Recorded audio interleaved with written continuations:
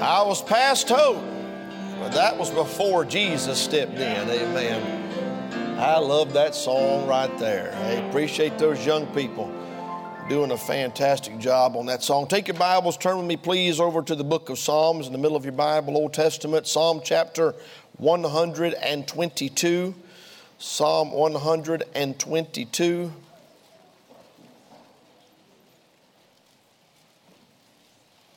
Several different verses we could look at this morning to go along with the theme for the day. I love my church Sunday.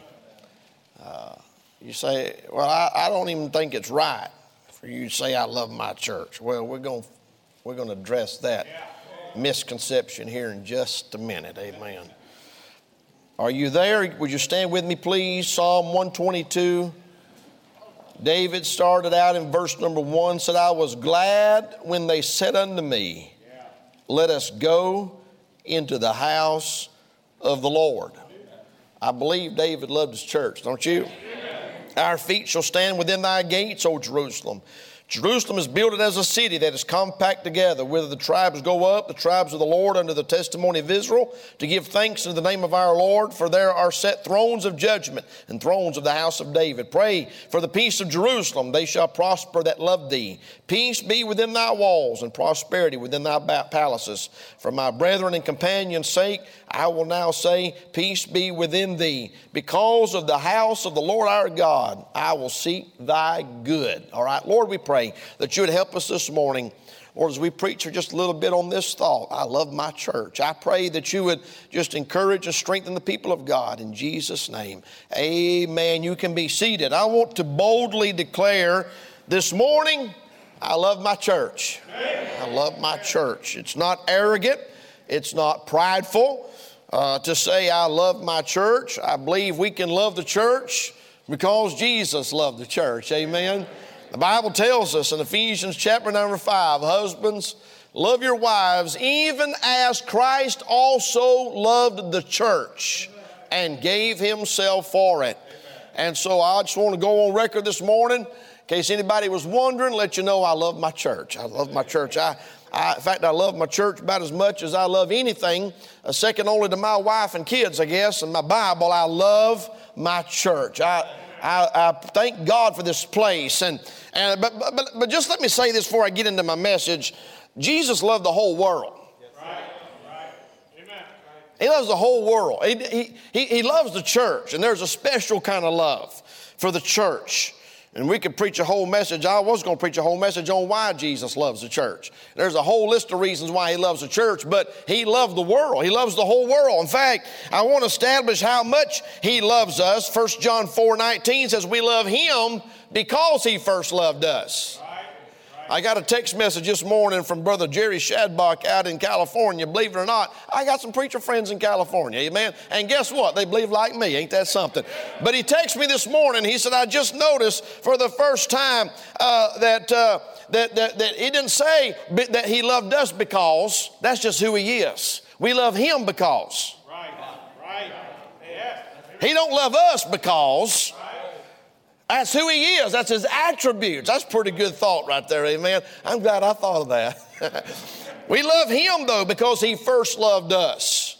Jesus loved us before we were ever saved. Galatians chapter 2, verse number 20 says, I'm crucified with Christ. Nevertheless I live, yet not I, but Christ liveth in me. And the life which I now live in the flesh, I live by the faith of the Son of God who loved me and gave himself for me. He loved me first. We love him this morning because he loved us first. We love the church this morning because he loved the church first. Amen. 1 John chapter 4, verse number 10 says, herein is love, not that we loved God, but that he loved us and sent his Son to be the propitiation for our sins. I'm glad God is the one that initiated this love relationship. Amen. He left the 99 and came and sought us and found us, and he saved us because he loved us. But I want to say this morning, Satan has launched an all-out attack on the church. Amen. Right. You know, I was thinking yesterday, I got up about 5 different messages for this morning. I'm only going to preach 2 of them. But I thought about this. Jesus said, upon this rock I will build my church. This is Matthew 16:18. Jesus said, upon this rock I will build my church, and the gates of hell shall not prevail against it.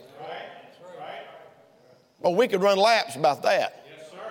But then I flipped it around and I thought to myself, well, if the gates of hell cannot prevail against the church, why are so many churches shutting their doors?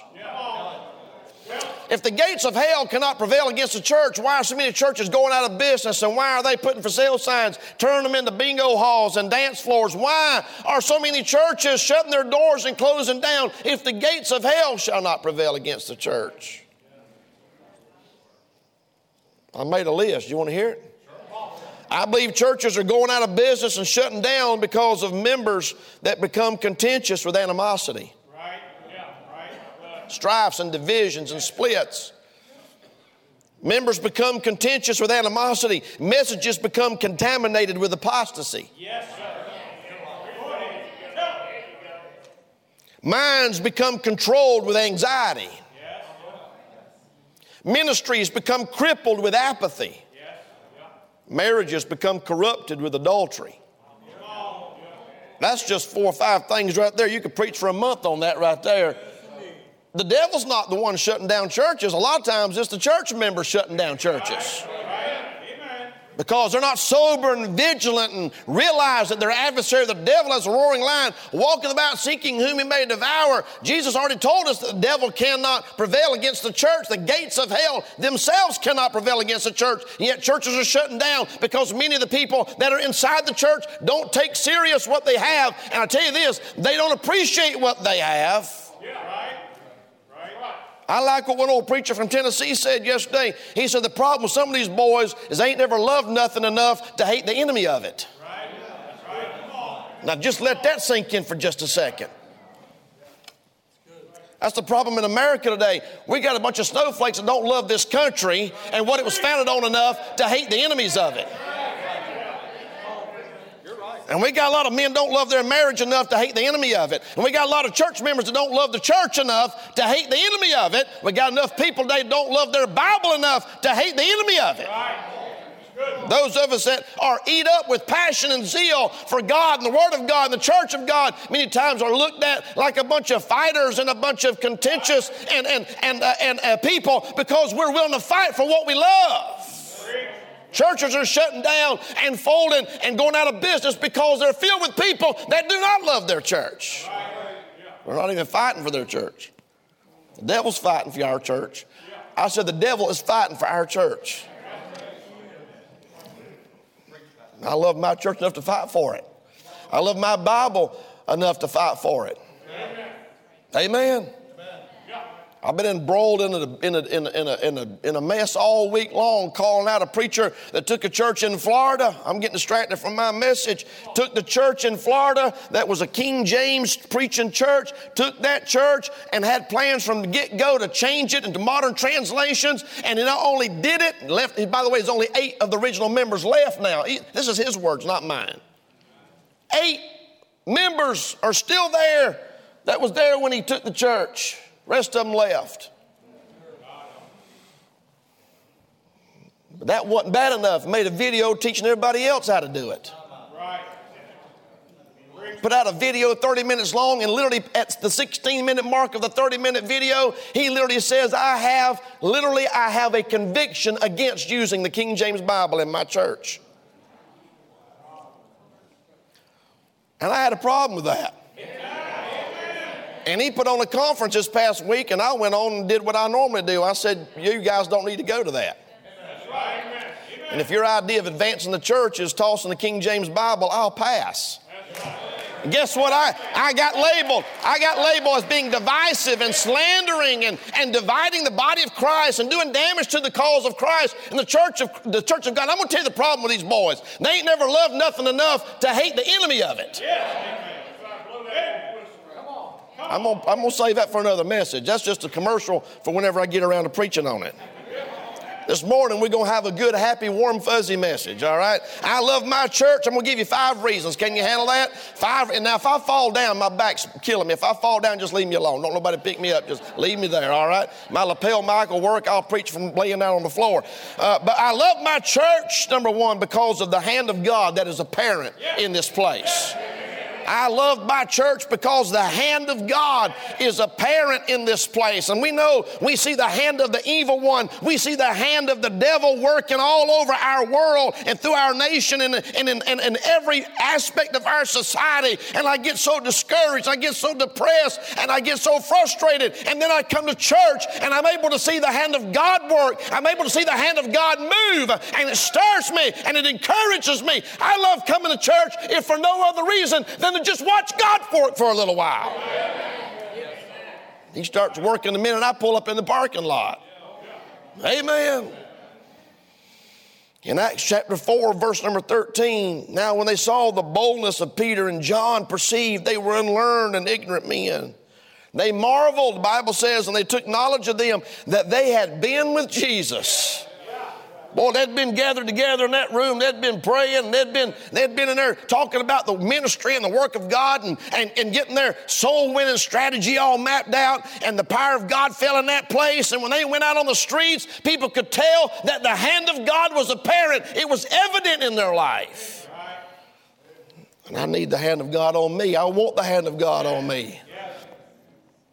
In Acts chapter number 4, later down in that chapter, verse 29, they are praying.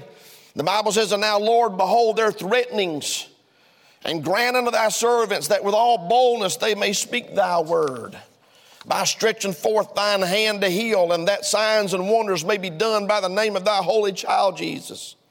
And when they had prayed, the place was shaken, where they were assembled together, and they were all filled with the Holy Ghost. They spake the word of God with boldness. Why? Because in verse number 30, they prayed that he would stretch forth his hand to heal, and that he would work, and that he would move, and God answered that prayer. I'm telling you, I love my church because of the hand that is apparent when I come here. Amen. Watch people come in with a face that is hard and firm and resolute, and watch God just wilt and melt and peel away the layers and the facade, and watch the tears run down their face, and watch them bow their head, and watch them come to the altar and get right with God and confess sins and walk out forgiven and walk out stirred and changed. I like watching God work. I like watching God work. I like being where the hand of God is very apparent. I like that singing this morning.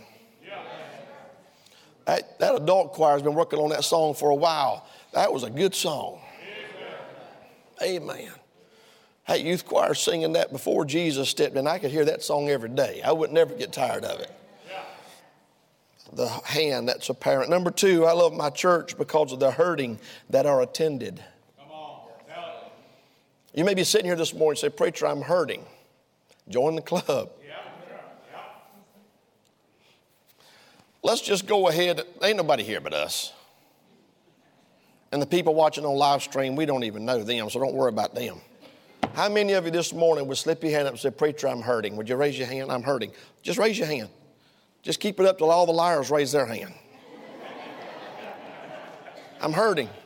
I'm hurting. There's things in my life. Come on. That's okay. It's okay. It's okay for you to come in here hurting, because the rest of us are hurting. Boy, the devil try to tell you all they don't understand what I'm going through. They're all so spiritual. They're all so close to God. Let me tell you something this morning. If you see somebody with a halo, it's not a halo. Their horns have grown together. Everybody in here has got issues. Everybody in here has got needs. Every one of us has been struggling and fighting our flesh and fighting the devil. Every one of us in here think about things and worry about things, and we're concerned about things, and we've got things that are weighing on us. That's okay. I love coming to church because this is a place where people that are hurting can get attended to, and God can minister to people that are hurting in this place. We don't look down our nose at people that are hurting.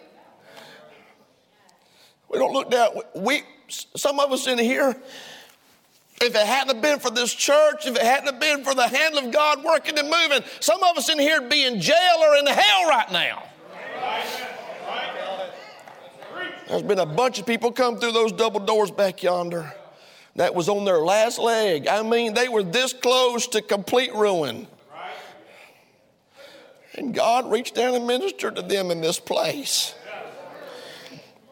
Jesus said in Luke chapter 4, verse number 18, the Spirit of the Lord is upon me, because he hath anointed me to preach the gospel to the poor. He hath sent me to heal the brokenhearted, to preach deliverance to the captives and recovering of sight to the blind, and to set at liberty them that are bruised. Jesus came to minister and attend to people that are hurting. That's why he came. In fact, he said in Mark chapter 2, verse number 17, Jesus said, they that are whole have no need of a physician, but they that are sick. I came not to call the righteous, but sinners to repentance. One of the craziest things somebody could say about us is that we don't love sinners and we don't love people that are hurting and people that are broken. Are you kidding me? Every single one of us in here at some point in time was broken and sinners, and our life was a mess. The devil had chewed you up and spit you out, and he was laughing at the fragments, but then God came by and God began to minister and God began to speak, and God's hand of grace and healing and mercy began to be bestowed upon you, and he saved you, he salvaged you. I love coming to church just to see somebody get saved. I love to come to church, see somebody coming in with tears of sorrow, leaving with tears of joy. I love to see somebody drag in and run out, skip out, amen, and jump out. I love it. Well, I know it's happened to me enough times. You say, preacher, you're the pastor. I know. There's been times I didn't want to be here. Same devil tries to get you to stay home from church, tries to get me to stay home from church. Only problem is my wife won't let me.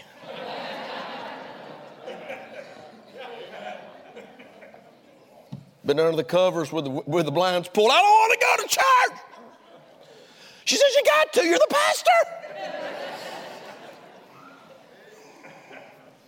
Get up.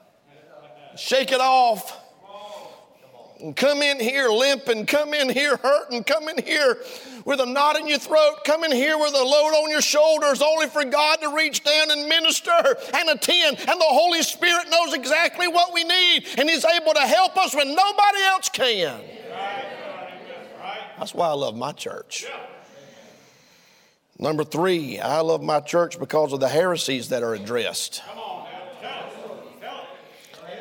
You say, well, preacher, that's kind of negative. Not really. That's right. It's not negative if there's a big old hole in the middle of the floor and you say, watch out for that hole. Don't step in that hole. You're going to hurt yourself. That's not negative. That's positive. Right. It's not negative if you've got a sign out on the side of the road in the middle of the rain, the thunderstorm, and you say the bridge is out. That's not negative. That's positive. Right. Right. That's right. That's right. It's not negative if you're in the woods with your kids and you say, hey, don't play with that. That's poison ivy. Leave that alone. That's not negative. That's positive. Yeah. Right. And it's not negative for a man of God to stand up and warn the church about false doctrine and heresies and false teachers and sound the alarm and let you know, don't get caught up in that crowd. That'll lead you down the wrong road.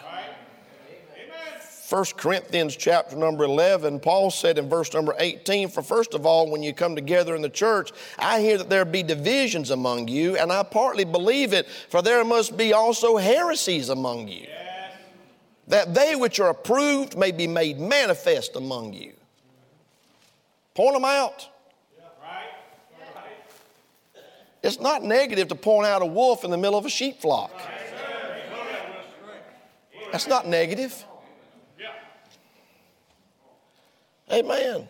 And if you think it's negative, remind me not to go out to eat with you. You're the kind of person to sit there and watch me eat a hair in my salad and not say something. You'd be the kind of person that let me drink my drink with a roach floating in it. Hey, I don't want to go out and eat with you if you think pointing out bad things is bad. Is everybody okay? Some of y'all was wanting to go out to eat. Now you don't want to go out to eat. I just bought myself another hour's worth of preaching right there. 2 Peter chapter number 2, here's what he said. 2 Peter 2 verse 1, but there were false prophets also among the people, even as there shall be false teachers among you, who privately shall bring in damnable heresies. They're not just bringing in a different opinion. They're not just bringing in another way of doing things. They're not just bringing in, well, this is how I see it. Peter said they're bringing in damnable heresies.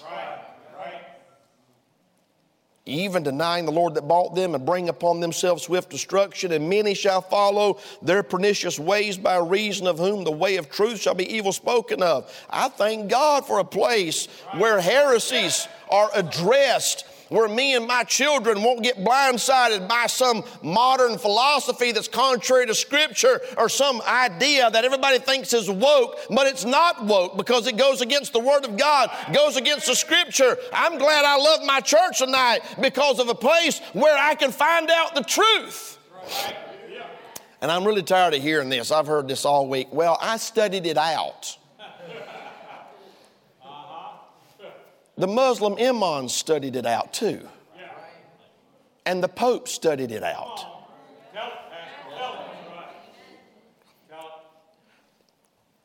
For 2 Peter 3 says this, for this sort are they which creep into houses and lead captive silly women laden with sins, led away with divers lusts. Here we go. Ever learning and never able to come to the knowledge of the truth.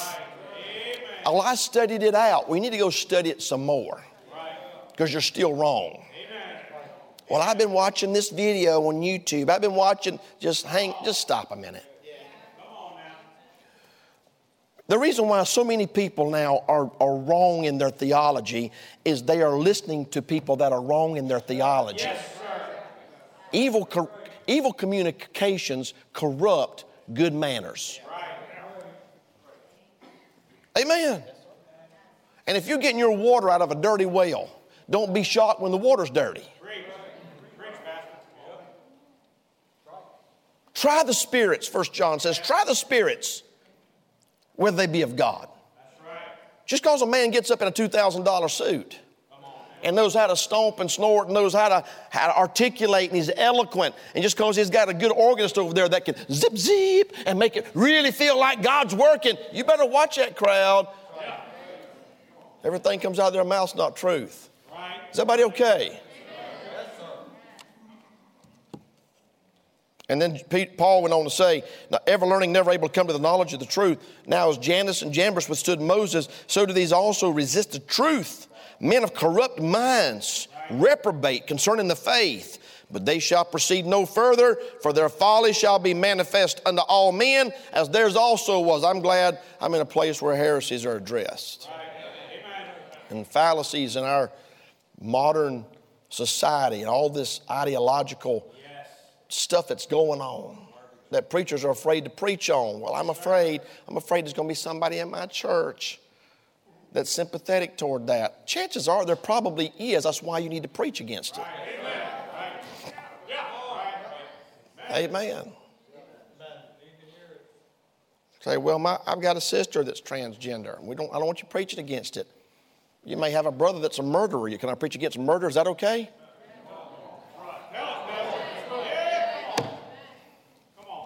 Sin is sin. And I gonna preach again it. Amen. Number four. The help that is acquired. I love the church because of the help that is acquired at the house of God. Can I say it? I get help down here. This place helps me. It helps me. 1 Thessalonians 5:11, wherefore comfort yourselves together and edify one another, even as also you do. It helps me just before church to walk up and down the aisles and shake hands. It helps me. I like fellowshipping with my brothers and sisters. I like saying hey. I like saying I love you. I like to hear you say I'm praying for you. I like to cut up. I like to pick on you. I like to tease you. Come on now. Tell it. Amen. Had a lady for church. She said, preacher, after church, if you'll come back here, I'll walk on your back. I said, well, I'm going to have to fill out my last will and testament first. We were just cutting up. If I didn't cut up with church people, I wouldn't have nobody to cut up with. I saw some people walk in this morning, I was like, oh my soul, Lord help us, ceiling's going to fall in. I just love talking to people before church. I love mingling with God's people. Is everybody okay? And that prelude music over there starts, I feel something stirring in my soul. And then Brother Caleb gets up here and starts the service off with, how can it be? My goodness. I felt like I was just transported right up into the heavenlies. Every aspect of the service helps me. Right. I come in here, I'm all fouled up. Emotionally. Anybody in here ever get fouled up emotionally? Anybody ever get fouled up mentally? See, some of y'all ain't raised your hand yet. I demand that you buy me a steak and walk me through how you got so perfect in your life. I want to hear how you don't ever get fouled up emotionally, you don't ever get fouled up mentally, you don't ever get fouled up spiritually. Come on. You see who I work with every day. You wonder why I'm fouled up? Look who I have to hang out with all week. It's a miracle I can even string two sentences together.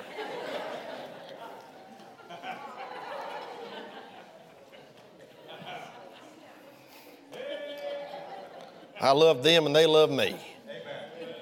You love your job. See, they love working here. They don't want to work nowhere else. We have a time. We have fun serving God. We'll have a staff meeting and we'll deal with issues and we'll weep and we'll cry and we'll pray, but we enjoy serving God because we're at a place where we can get some help. I wonder about people when they're in a mess, they avoid the church. What's their problem? You need to go and stay.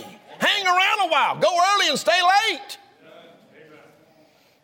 Meeting with God's people. Meeting with God helps me. In Acts chapter 28, verse number 15, Paul has just come through this shipwreck in chapter 27. I mean, a nightmare. Then he was shipwrecked on the island of Melita, and he's over picking up firewood and trying to build a fire, and a viper jumps out of the fire and latches onto his hands, and everybody thought God was judging him and God was going to kill him, said he must be some kind of a murderer or criminal, and then when he didn't die, they started to worship him and thought he was a god. He's on this island ministering to all these people.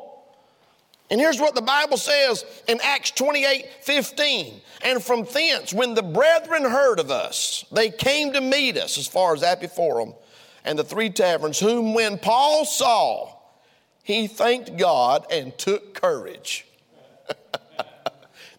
Now, listen, it doesn't say he was discouraged. That's right. But here's what it does say. Now, this is Luke. This is his physician writing this. This was like a prescription for the man of God. Right.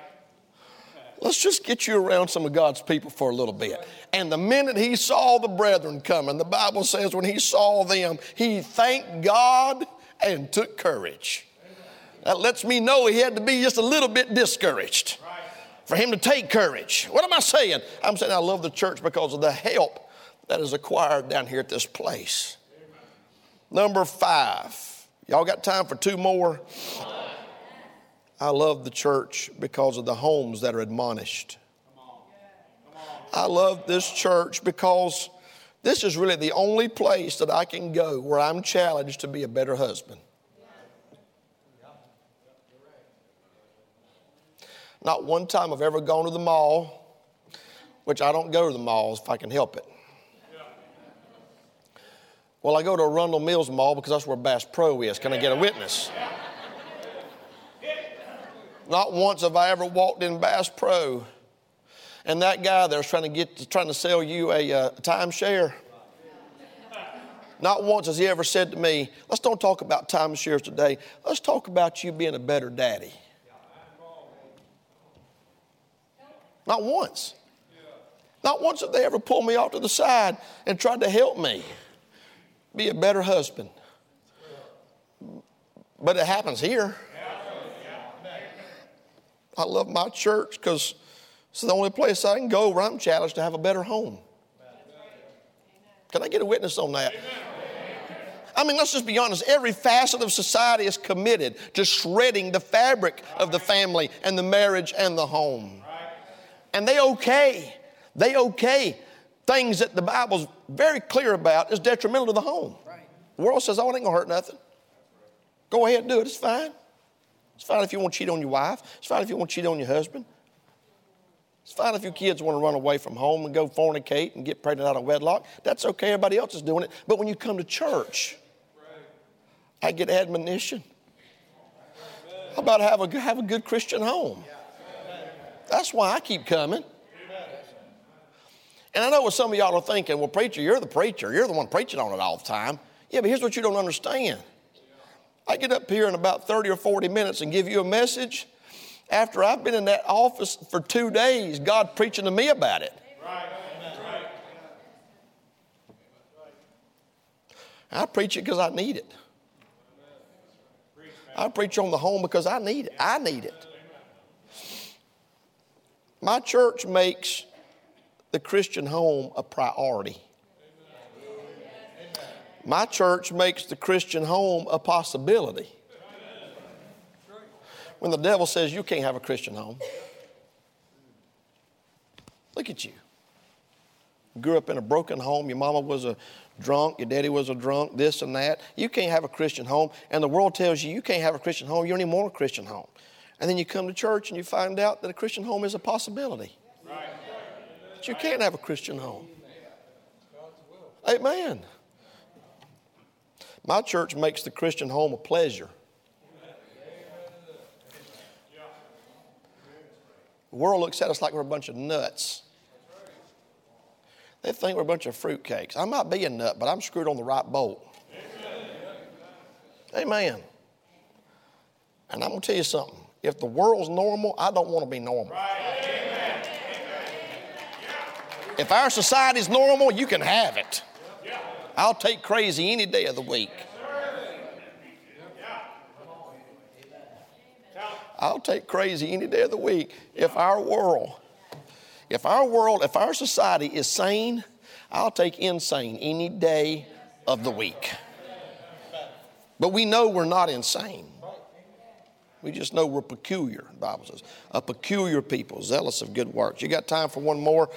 I love the church because of the holiness that is admired at our church. In a day where the importance of holiness is being downplayed, made fun of and mocked and called a thing of the past, the Calvary Baptist Church, we still pursue holiness. Now listen to me. We fall short. We fall short. Don't ever walk up to me and call me, oh, holy man of God. Don't even call me Reverend. Reverend is his name. Don't call me Reverend. I struggle just like you struggle. But I'm going to tell you the difference in this church and the world is here we hold up and esteem and admire and strive for holiness because the Bible tells us to.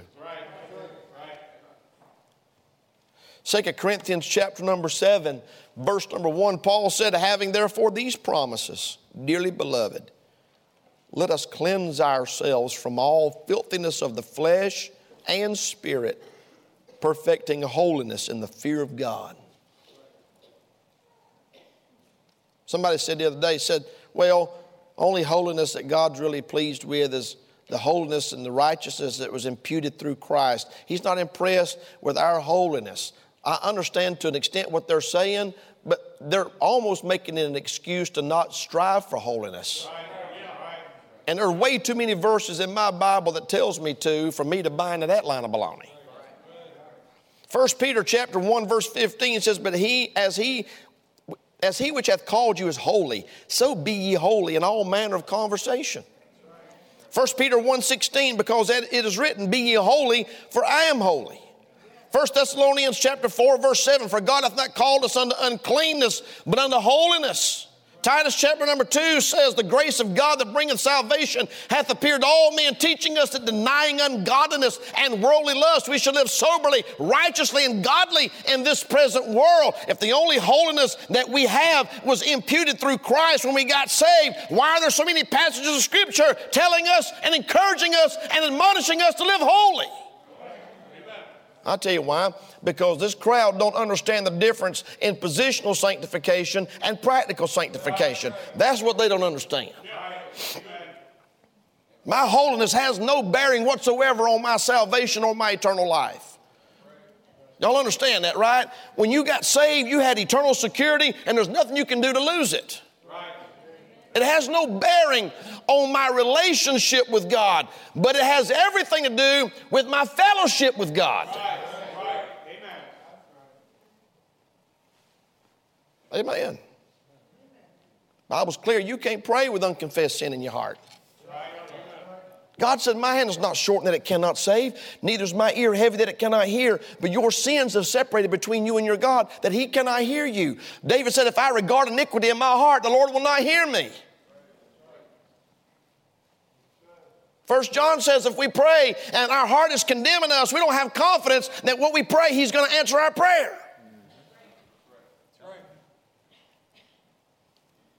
1 John 1:9 says, if we confess our sins, he's faithful and just to forgive us our sins and to cleanse us from all unrighteousness. Somebody said, well, that book was written to lost people. You need to go back to Bible college. 1 John wasn't written to the world. It was written to my little children. Our fellowship is with the Father. We want to have fellowship with you. How can you try the spirits? How can you tell a lost person, love not the world, neither the things that are in the world? They are the world. Right. That's the stuff that's floating around out there right now. Yes, sir. Yep. It's unbelievable how far people will go to excuse sin and carnality in their own life. Well, you're in a place where we admire and appreciate and strive for a life of holiness. And nobody in here has got it all together. Right. But if it's okay with you, I'm going to keep striving. And I'm going to keep preaching it. Amen. Well, I'm out of time. I wondered this morning with heads bowed and eyes closed, if maybe there's a person here that God just spoke to your heart during the service and you just want to come down here and talk to him for a little bit. The altar's open. There may be somebody here this morning that says, Pastor Shiflett, I'm not sure if I died right now I'd go to heaven. I'm not sure I've ever been born again. I cannot remember a time when I've ever accepted Jesus Christ as my personal Savior. And I would like for you to pray for me. You've got time. We got a baptism this morning. You've got time to get that settled. There's no rush this morning. Would you be honest enough to just slip your hand up? Preacher, pray for me. I'm not sure if I died right now I'd go to heaven. Slip your hand up so I can see it. I want to pray for you. Anybody? Preacher, pray for me. I'm not sure if I died I'd go to heaven. Pray for me. Anybody, anywhere? Anybody, anywhere? If you're watching online, there's a phone number on the screen. You can text that cell phone number. Somebody will call you in just a few minutes. And over the phone with a Bible, try to help you get that settled. But if you're here this morning and you're not sure you're saved, I would not leave this service this morning until I got that figured out. Somebody could take a Bible in just a few minutes with a few verses. God could show to you whether or not you've been saved. Maybe you need assurance of your salvation. Maybe you've not been living the way a Christian ought to live. And God spoke to your heart this morning. Maybe you'd like to join these in the altar and just pray. This is God's house. Hey, listen, this is a place for you to get some help. We just preached about that. There's no reason for you to leave in the same spiritual state that you came in here in. God is able to meet and minister to your heart this morning.